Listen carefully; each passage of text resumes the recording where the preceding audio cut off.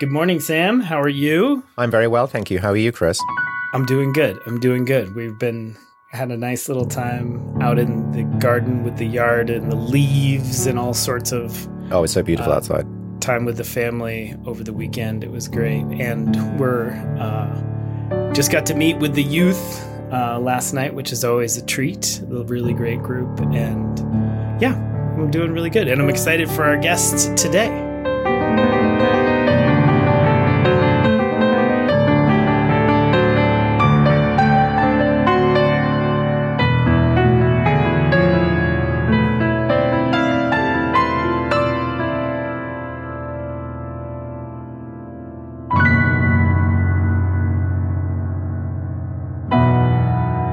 Well, one of the reasons that I'm excited so much for our guest today is the youth. Is one of the incredible things about this moment that we're sharing at First Church is it's really built on, everybody's really sweet about the staff team, which is great.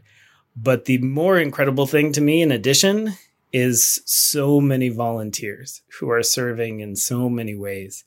And John Howe is with us today. Welcome, John. Thank you, Chris. And the incredible thing about John is the many different ways that he served over the years. Even in this very moment, we have the real gift of John's leadership with our youth, which is wonderful, and we'll talk a little bit about that. But in addition to that, I've also gotten to work with John on finance. When I first came during the candidating weeks, John was working on the capital campaign and then is on the finance committee, and then also has been in our choir and in the Linden Singers, which we've worked with a bunch during the pandemic, and so many videos and just so many things. And now, especially interesting for this moment, has been working on our history project. And because this winter, our theme is holding history, so we'll get to talk a little bit about that too. But anyway, welcome, John, and thank you for all of this that you're doing and so much more. Yeah, welcome, John. Well, great to be here and great to be involved in all these ways. Yeah. So yeah, maybe just tell the story a little bit about how you guys came and how did you find First Church in the very beginning? Oh, well, that's an interesting story, Chris. We've been at the church since the mid-'90s. I think we first came in the fall of '95. And I actually think about my movement into the church in several different phases. Both Teresa and I grew up in other mainstream churches. And it was probably in the mid-'80s, I think 1985. I remember attending my first UU service with a friend of hers when we lived in Washington, D.C. The great preacher David Eaton gave a sermon that probably remains the most influential in my life. His theme was based on the first spoken words of Jesus in the Gospel of Matthew. And to those who are familiar with their Bible, they know the first words he spoke was, "Follow me." Wow. And when Eaton gave his sermon that morning, he said, how different would history have been if the Christian church had focused on how to follow Jesus, not worship him? Wow. How many wars have been fought? How many lives have been lost over how to worship Jesus, not follow him? And that's something that has stuck with me for all my life. Yeah. And so over the next few years, I thought about it. We gradually became disaffected with the churches that we were involved in. And it was actually when our daughter was in nursery school at the UU Church in Arlington, First Parish. She was in the Sunshine Nursery School. One day I just picked up a raft of flyers off the rack as I was waiting for a student-teacher conference or parent-teacher conference. And I didn't even look at them for a couple of days, but I remember the moment one night when Teresa was cleaning up in the kitchen and I'd already gone to bed and I started reading these flyers. And I remember calling out to her from the bedroom, "Come here, you got to hear this. Wow. This is you." And after about 30 seconds, I said, "Oh, this isn't just you. This is me." And so I've always told my friends at church, don't underestimate the importance of those tracks on the rack in the foyer. So it still took us a little while to come to First Church. We moved to Belmont in 94. We loved our church in Arlington, continued to go there for a year. But when we realized our kids' future was in Belmont, it really was time for us to make the move too. And so we came to our first service in the fall of 95. I think it took me one service of hearing Victor Carpenter, our beloved minister and really a very influential man in my life, to decide this was our community. And then I would say there was one further stage. There was a special person in my relationship with the church, and that was Nancy Holland. Nancy was Alpha's assistant director in the choir. I loved the music at First Church. And when our son told me, "Dad, I'm involved in so many things at school and in scouts, and he was involved in science and debate and all these things. And he was also a chorister." And he said, "I've got to give something up. I think it's going to be choir." Wow.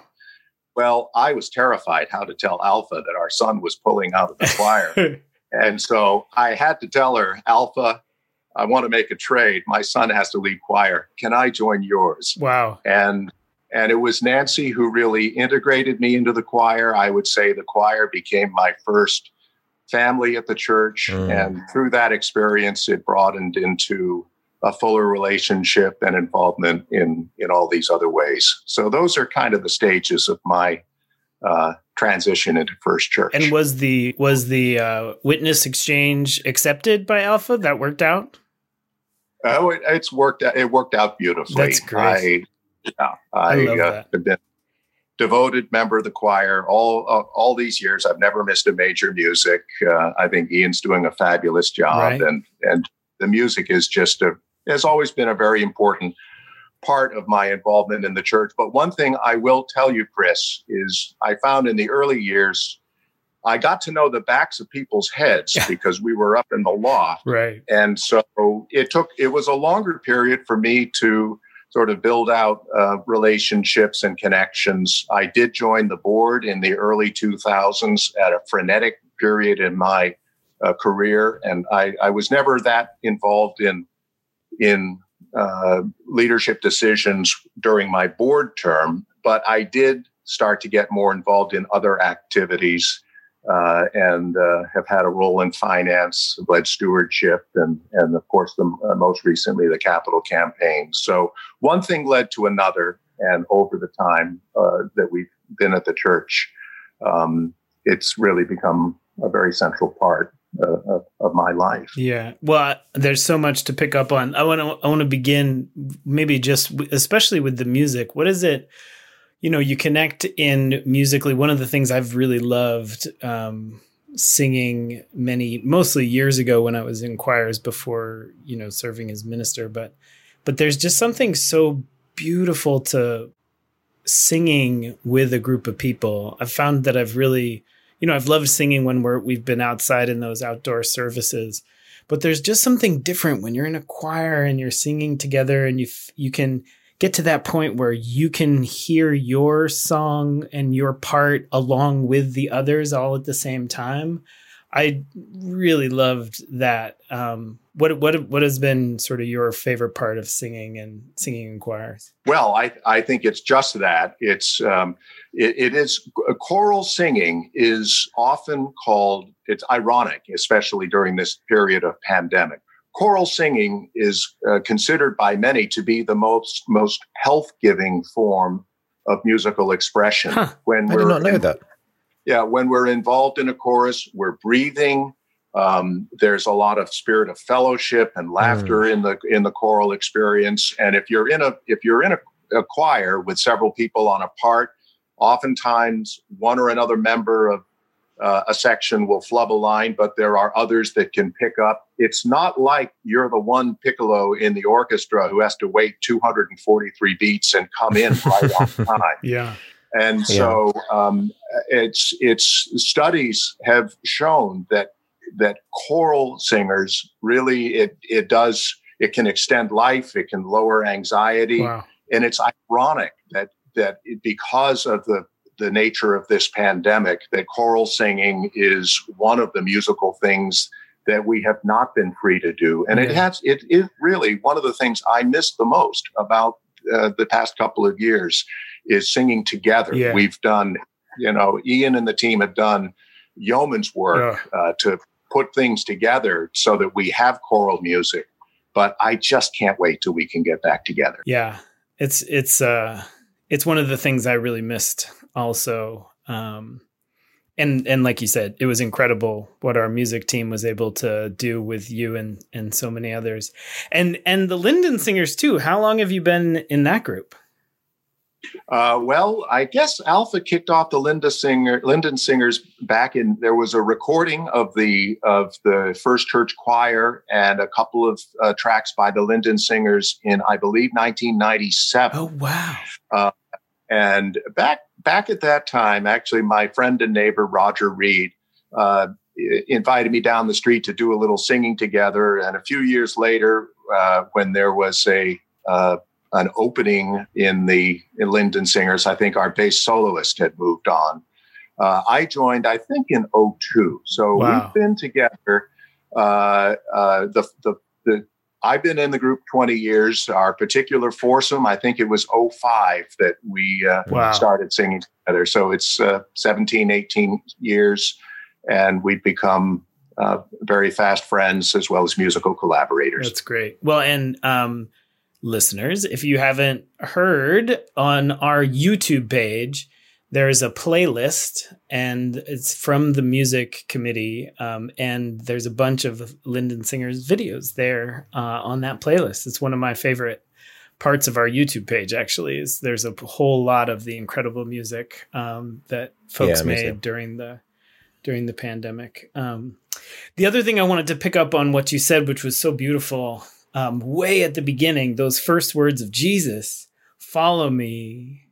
And what would Christianity look like? What would the world look like if people had followed and tried to emulate instead of worship? Which is just a fascinating question to me. And especially in our church. I mean, Unitarian Universalism right now, so many people, new members, Sam and I get to, visit and get to know the new folks on their way in. And it really comes up a lot. They're like, why is there all this Christian imagery in the church? And I think, people, just don't know that we were historically Christian and that we've just been continuing to broaden our theological identity and base. But I think a lot of those early Unitarians and early Universalists, I think we're trying to do exactly that. We're trying to really ask, what would it mean to follow the example of Jesus? What would it mean to really listen to his teachings and really try and not just worship him, but, try and follow him? I appreciate that. Yeah. And in fact, the covenant of our church from its very beginning mentions coming together in the spirit of Jesus. Yeah. I think it's important that we not forget the incredibly influential role that this one man has played in all of human history. Right. So I consider, coming from a Christian heritage, I consider Jesus to be a model figure and, the most, one of the most influential individuals in all of human history. Yeah. Although my own personal theology has evolved. I grew up, reciting the Nicene Creed and the Apostles' Creed. And I think I could probably string together 30 words of that creed that I still hold to be true. And much of it I can no longer accept intellectually. Right. But I consider being a Christian to be part of my personal heritage. Yeah. And I've evolved sort of a personal trinity. I tell people in many ways, as much as I am a member of the UU Church, I think of myself as a Christian ecological humanist. Oh, fantastic. And I don't think that any one of those sort of three legs of a tripod. I don't think any one of those is dispensable for me. Yeah. That being said, I know others come to our church from different heritage. Yeah. And others might be a Muslim ecological humanist or a Jewish ecological humanist. And I think we find more in common from the other legs of that tripod. I think we share a common concern for humanistic values. Yeah. We, many in our church are deeply concerned about ecological issues and how we as humanity treat this planet, this temporary home of ours. But I think for me, Christianity was the lens through which I learned to view the world, and it remains an important part of my personal heritage. Yeah. But in our church, it's how do we meld and integrate all of these perspectives into a community where we all, although in the words of Franz David, we may not believe alike, we all can love alike. Yeah. No, that's fantastic. And I think one of the ways in to me is to, really learn and understand the particularities of each other's personal theologies. And that's kind of been one of the fun things about this podcast, is really digging into that with a lot of our folks. So can you say a little bit about what you mean about those other two legs, particularly the humanism? Because I think it's super fascinating. Well, humanism is a long-standing tradition, certainly in Western Europe, going back to, really to the classical era, but particularly since the late Middle Ages.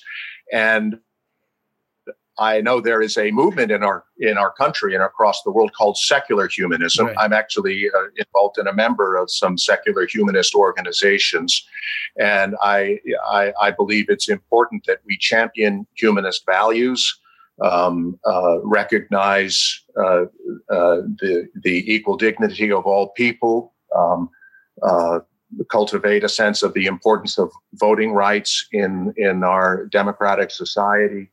But I sometimes take umbrage at the emphasis on secular humanism, sort of a flattening of the perspective. Many secular humanists can be militant atheists and don't want to see a role for churches in our society. I think that churches of different perspectives play a crucial role in our society, and we need to welcome religious diversity, but we need to have a focus on those common the values that are championed by humanists. I think need to be at the heart of our civil society. Yeah. So that's why I say I think of this personal philosophy of mine very much as a tripod. Yeah. It would not stand without each of three legs. And likewise, I believe very deeply in environmental, the need for us to take our environmental stewardship of the earth seriously.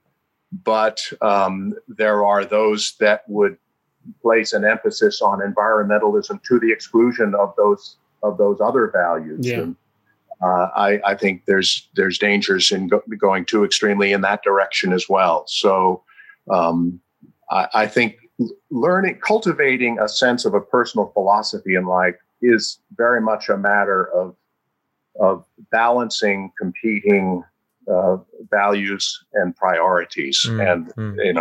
Given my own training was really mostly as an economist, a lot of life is about striving for balance. And that's interesting. And I'm interested that you put ecology at the heart of your theology as one of those three legs to the stool. What for you is specifically theological or ethical about the ecological leg of that? Well, Sam, I think we may be living at a culminating moment in history that I think the roots of our current ecological crisis go back not just one or two lifetimes through the era of reliance on fossil fuels, but in some ways, 1,000 years back to the dawn of economic growth in Western Europe, or even back, 5,000 years or more since the dawn of human history. I think we as humans, our instinct is to think primarily of our own immediate needs, and people were generally able to satisfy their needs, their immediate needs, when the world's population was small and broadly dispersed, but through most of history led relatively meager lives.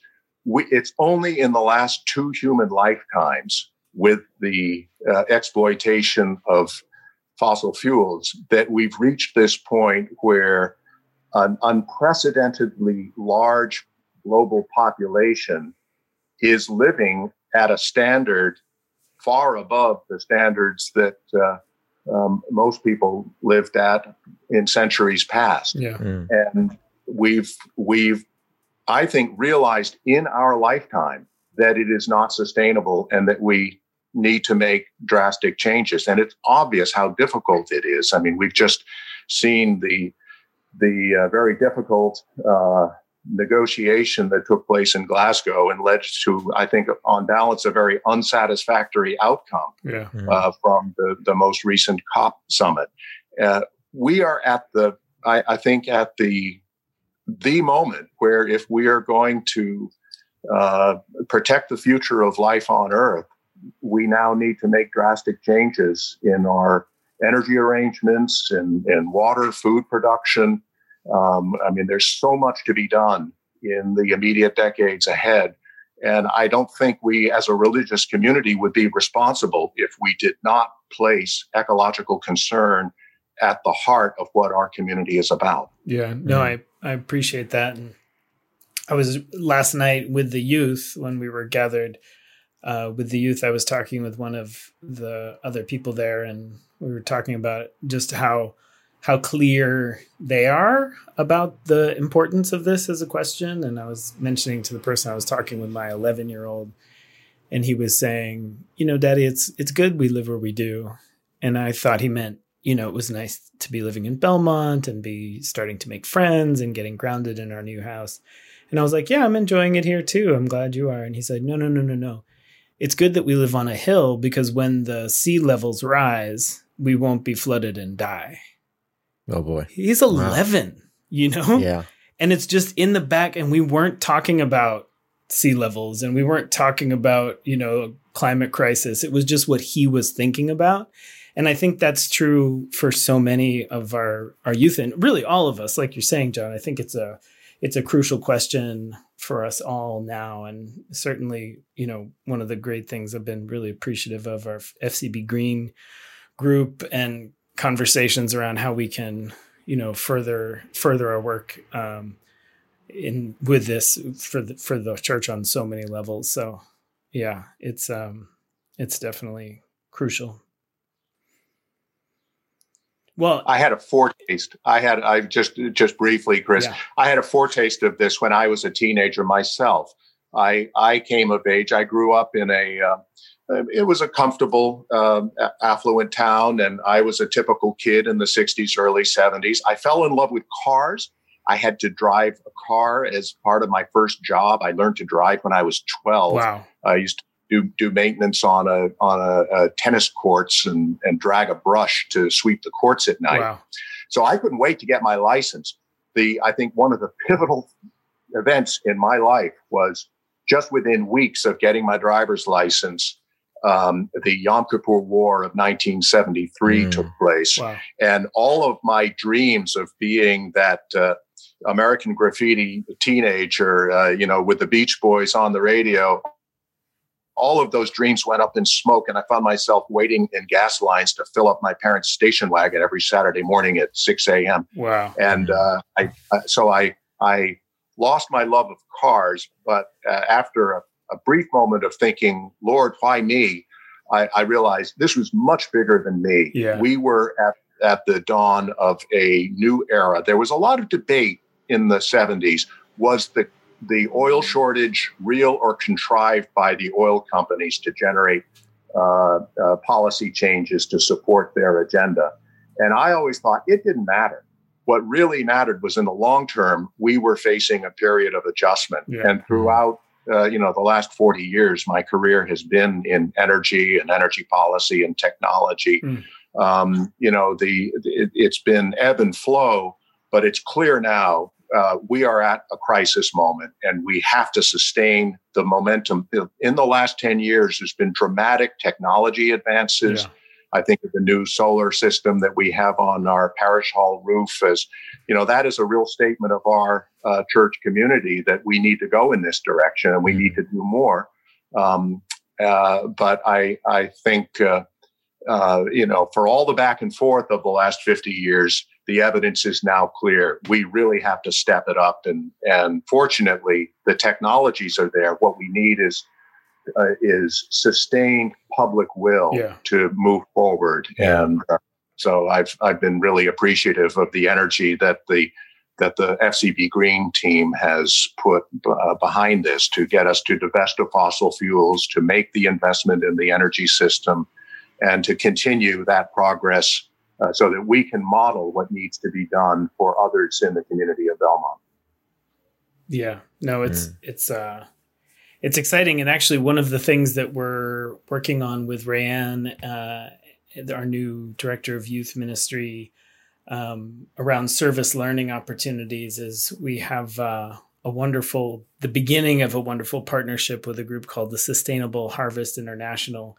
That we're, again, just getting to the point of firming up details, but we'll be able to have youth service trips and adult service trips. And what they do is they partner with small farmers in Honduras, Panama, and Belize, and they help teach them sustainable agricultural practices. Folks who used to do slash and burn agriculture, which releases tons of carbon, and instead they create small farms that actually trap carbon. And so they're having substantive effect on climate change, which is really amazing. And so partnering with organizations like that are doing good work and leveraging all of our own individual choices, we can really make a pretty huge difference. So along with Rayanne and this incredible team of folks, how has it been working with our youth?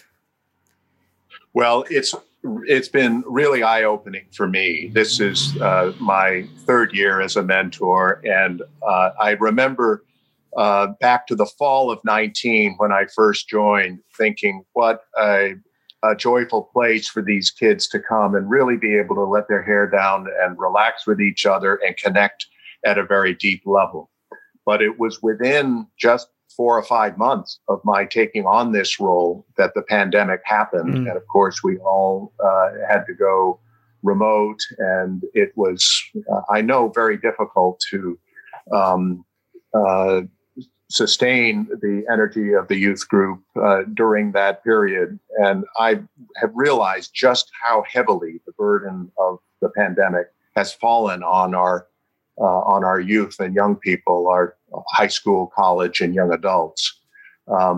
So this fall, with Rayanne's arrival and with the reconnection and the resumption of in-person meetings, it's been a delight for me to see the kids get together again. They clearly love being together, and so there's a lot of energy. There's a lot of laughter. It's really a wonderful experience. Yeah, I always love coming in and seeing them and seeing all that energy. It's pretty remarkable. Well, and then the other big piece of what you do is, we mentioned some of the history, but I think you are now, the torch has been passed officially. I think you're now the official church historian. Am I right? Well, that is true. Jim Landfried he sort of took on the role in an unofficial way and produced our wonderful 150th church history back in 2006. And I've learned an enormous amount. I continue to learn an enormous amount from Jim. Yeah. But now that the church is open again, at least in a limited way, I've been able to start to delve into the archives and learn a lot more about our early history, our history through the mid 20th century. And one of my goals is to put together representative materials from our archives that will really help to give all interested members and friends a sense of how we have evolved as a community. There have been several efforts since the foundation of the church to produce histories. And what's interesting is to see how our self-understanding as a community has evolved through time. Going back to 1906, there was a wonderful 50th anniversary sermon, and another at 75 years. There was a huge centennial celebration in 1956.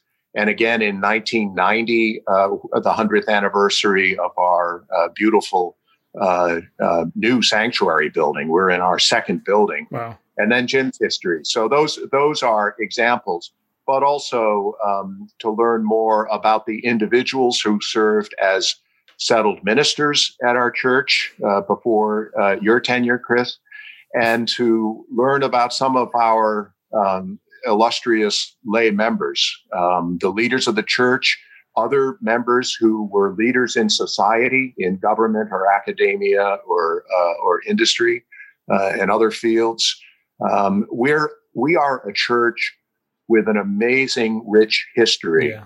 And I just personally feel it's a real privilege to have been invited to take on this role to really dive in and learn more about it. It comes for me at a pivotal moment in my life. I'm coming up age 65 and sort of trending out of the workplace. And so this is an experience that I hope will be a significant part of my time in the coming few years.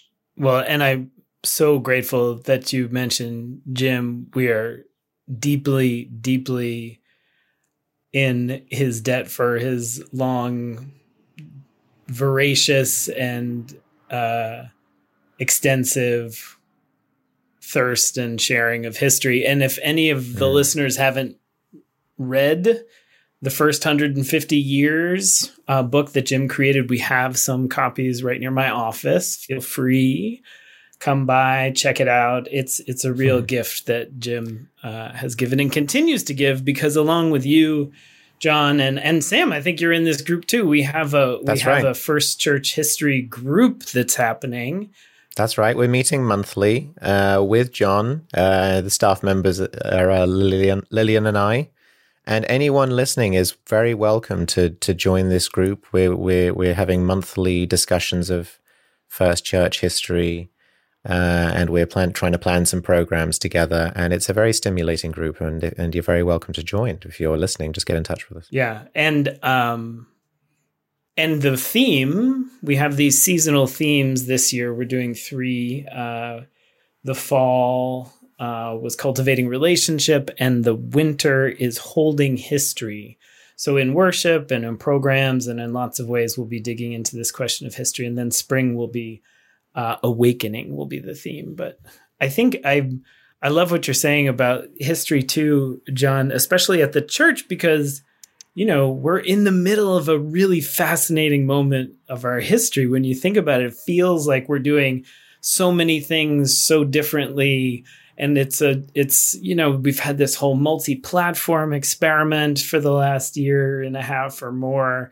We've been really stretching out in so many different directions. And, it's part of a larger pattern, right? I mean, email came to the church at some point. The internet happened as a thing, and so I feel like churches are always constantly in the process of evolving and meeting the moment that surrounds us. And one of the beautiful things, I think, is as much as so much changes, so much is still the same. You mentioned a worship service from 70 years ago, and like we had all of these rites of passages. Last night at the youth meeting, you showed me that thing about youth ministry, however long ago, many decades. And it's one of the beautiful things, I think, is that there are these cycles of history, and some part of the purpose of the church remains constant through them, I think. Yeah, has to be. Yeah. Well, so one of the other things that we've asked folks, our guests on the pod, was about our sources and principles, and if there was a source or a principle that extra resonates for you today, or anything you particularly appreciate. Well, Chris, I have, over the years, I've spent time studying our principles and our sources, and I've come to the view that they are all indispensable. Nice. And yet there is one that has always resonated with me, and that is our final principle: respect for the interdependent web of all existence, of which we are a part. I cannot tell you how many times especially in the last 10 or 15 years, when Teresa and I often at night, we talk about problems in the world and the situation with the environment, with healthcare, political crises, matters in our own lives. And at some point in the conversation, she or I will say to the other, it's all connected. And we just, how many times have we said that? It is all connected. You can't tug at a thread without it affecting the whole fabric. And I feel that way about our environmental crisis and its links to our larger economy, to the matters of justice in the world. And so I think that's the one that really connects with me. And yet all of the others are so important. And in this time of real crisis for democracy in America, I think the respect for the equal dignity of all people, for respect for the democratic process, is so vital. This is a pivotal moment for our country.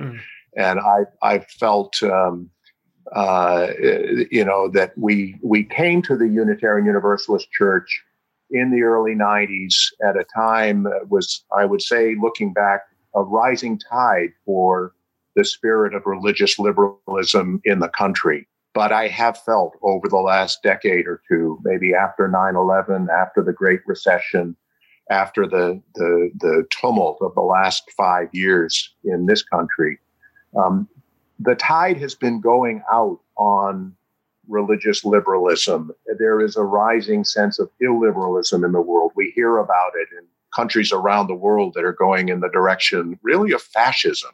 And we have to ensure that our tradition remains strong. We are a tiny religious movement in the entire country. And yet, if you look back over 150 years, we exerted a vastly disproportionate influence in this country. And I think it's important that we find ways, really, as a religious movement, to increase our influence in the world at such a critical time. Yeah, I agree. Yeah, and I appreciate what you said around this moment, and I feel when I see our folks coming to the church for the first time, and I see people finding us nowadays, especially in the context of the pandemic, especially in the context of, like you say, these last 5 years, I think people are really hungry for this gift that we have to give. And, for a big chunk of 15 years ago, starting 17 years ago, I was serving a church in Berkeley, California. And let's just say Berkeley, California isn't exactly starved for the same saving message of Unitarian Universalism in quite the same way that somewhere that's more culturally conservative, we had basically the bumper stickers in our parking lot were on a lot of cars in Berkeley, California. And still, even then, there is this real powerful saving message that we have, and even only more so now. I have a colleague over in Dedham Massachusetts. And, we were talking, and there's like a huge alt-right population in Dedham, all around us, all around us. This isn't something that's far away. This isn't a red state thing. This isn't, like you say, this illiberalism is all around, and even here in Belmont. And so I think it's a real important moment to be able to speak up and act up for dignity and love and all that. Yeah, and I would say that John, your interest in history and your historical work, for me, understanding history is part of the same project as resisting illiberalism, because including in religion as well as in politics, because part of this sort of illiberal kind of Christian nationalist movement that we're seeing in many countries around the world, including here, it's about creating this fantasy version of the past to wish to get back to, and an antidote to that is to understand what the past was really like. That the past was a much more complex, diverse, internally conflicted kind of work in progress than the fantasy that Christian nationalists and right-wingers and illiberals like to imagine. Here as well as elsewhere. So, well, thank you so much, John. This was really super fascinating, and thank you for everything you're doing on so many levels. It's been a real joy to get to work with you and to hear from you and get to know you even more. So thanks for coming on. Oh, well, thank you, Chris. I've really enjoyed the opportunity. Yeah, thank you, John. This was great. All right. Well, Sam, that was fascinating. Yeah, that was fascinating. John is a really interesting guy. This was such a good idea. Huge shout out. Rayanne Mason, our director of youth ministry and our social media and digital ministry consultant. She had this idea, and it's been the foundational ideas. Everyone is fascinating, and just talking, I knew John was great, but that was really, really wonderful conversation. So as always, if you have questions you'd like us to take up, send them in, minister@uubelmont.org. We'll be rounding out this first season, and we'll be bringing you another season later in the spring. But thank you as always, Sam. Sam has put a bunch of time into this. By the time you actually hear this, by the time you hear these words, Sam will have put a whole lot of time into this. And it's a real gift. And I'm really grateful. And for you for listening. And we'll be together the next time. Thanks for coming. Bye, everybody.